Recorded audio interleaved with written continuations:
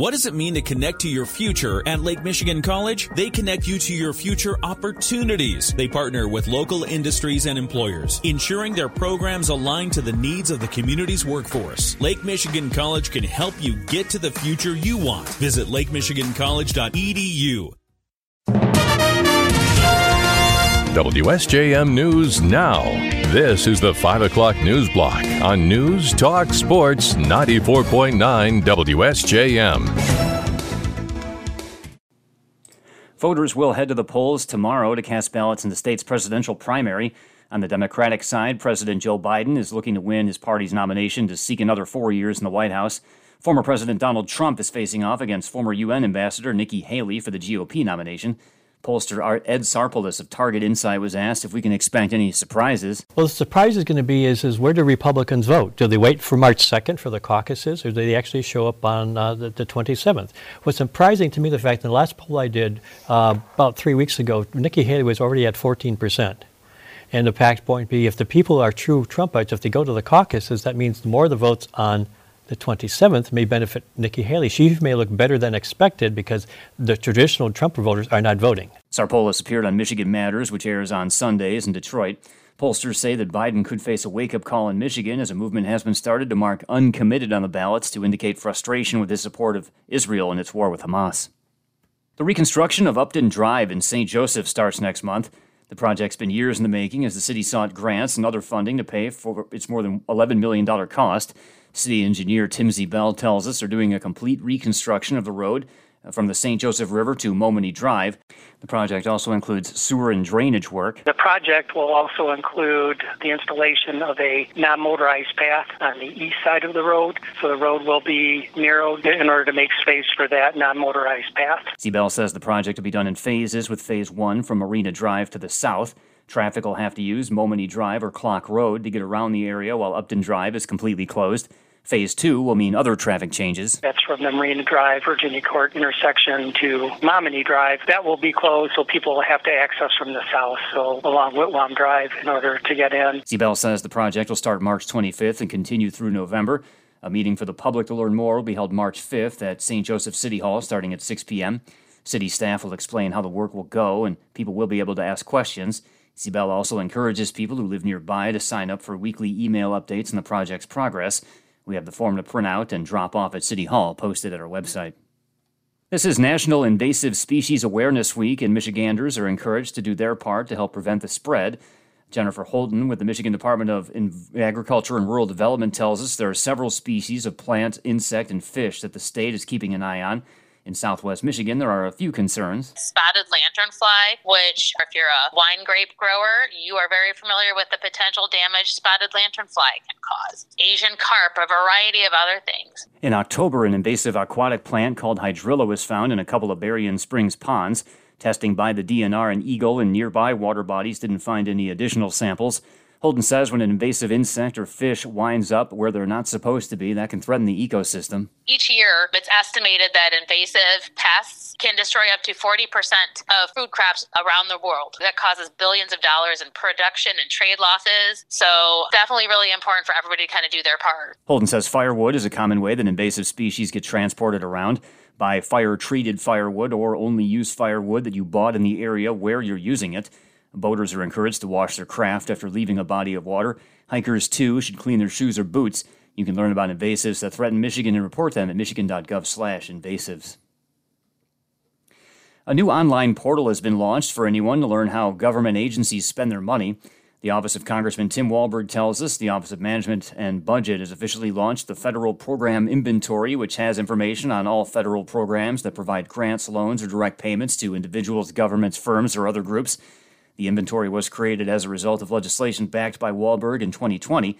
He spoke on the House floor about the Taxpayer Right to Know Act. The American people deserve to know what their government does with their hard-earned dollars, don't you think? H.R. 598 will make it easier to evaluate federal government spending by requiring federal agencies to identify their programs, provide basic information like how they perform and how much they cost. Agencies must do a better job of managing their programs and identifying areas where taxpayer dollars are wasted. The Taxpayers Right to Know Act has become law as part of the National Defense Defense Authorization Act of 2020 and requires the Office of Management and Budget to publish an online inventory of each agency's federal programs and provide a description of the program as well as identify information about the program's performance and costs.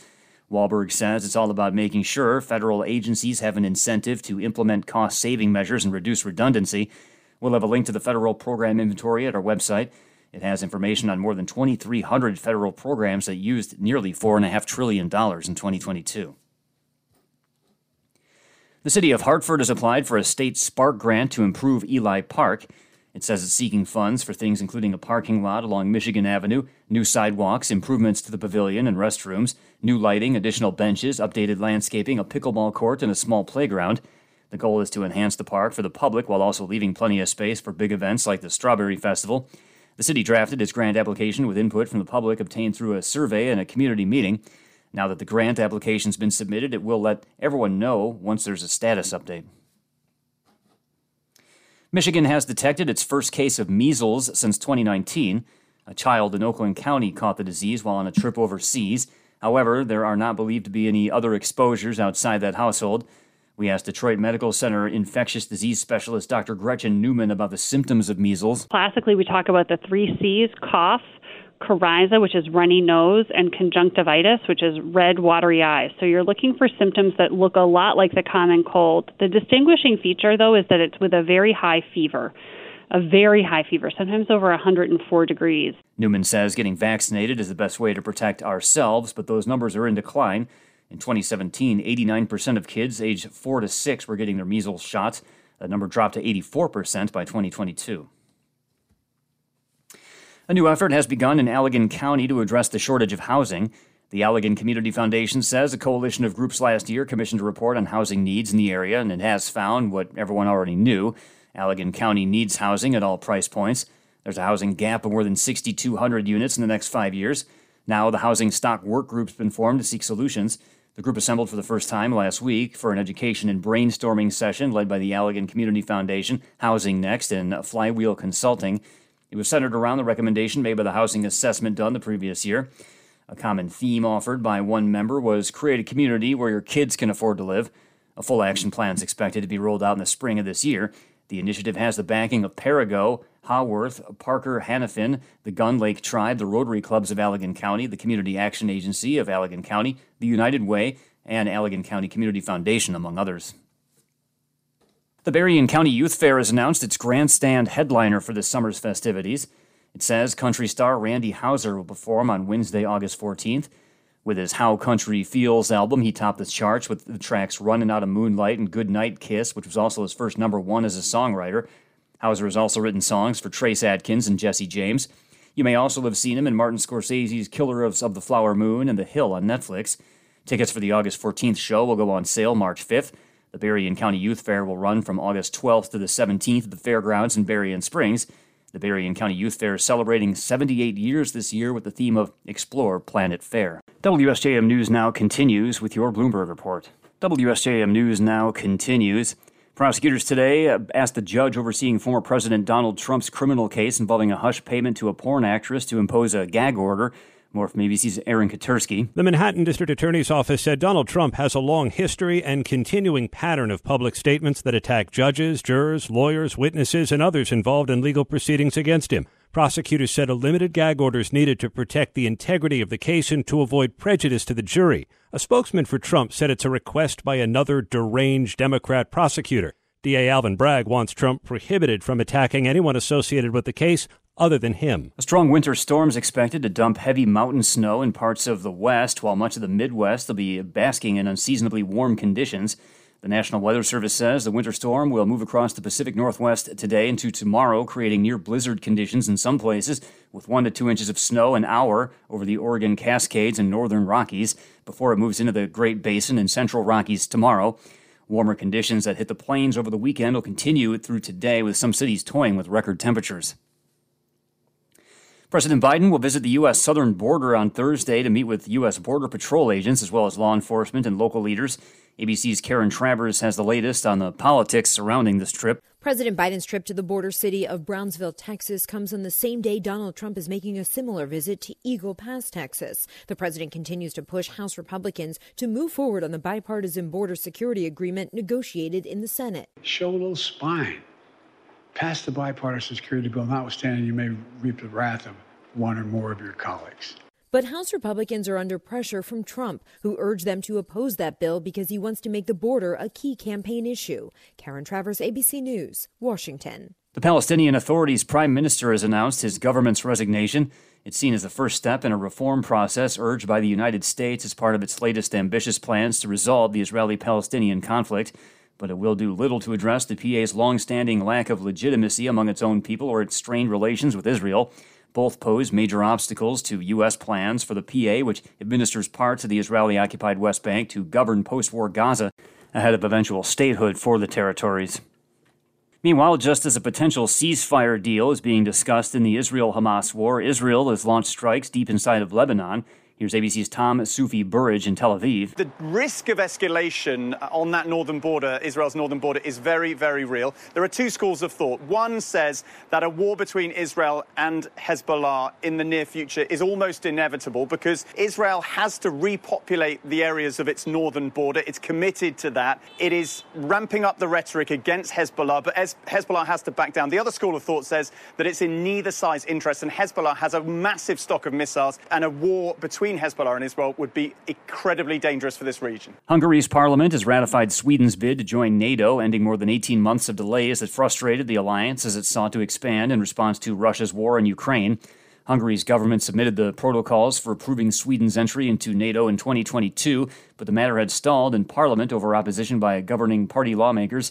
Unanimous support among all NATO members is required to admit new members, and Hungary was the last of its 31 members to give its backing.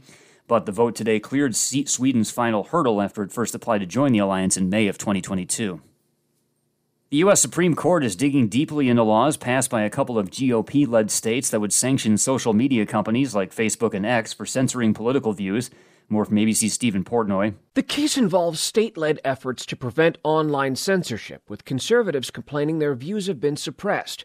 But conservative Justice Brett Kavanaugh told an attorney defending Florida's law that he'd misread the right to free speech. You left out what I understand to be three key words in the First Amendment, or to describe the First Amendment, by the government. Other justices suggested the case should be sent back to lower courts for further review.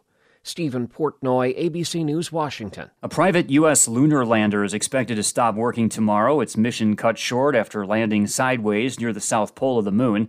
Intuitive Machines, the Houston company that built and flew the spacecraft, said today that sunlight will likely stop shining on the solar panels tomorrow morning. That's 2 to 3 days short of the week or so that NASA and other customers have been counting on.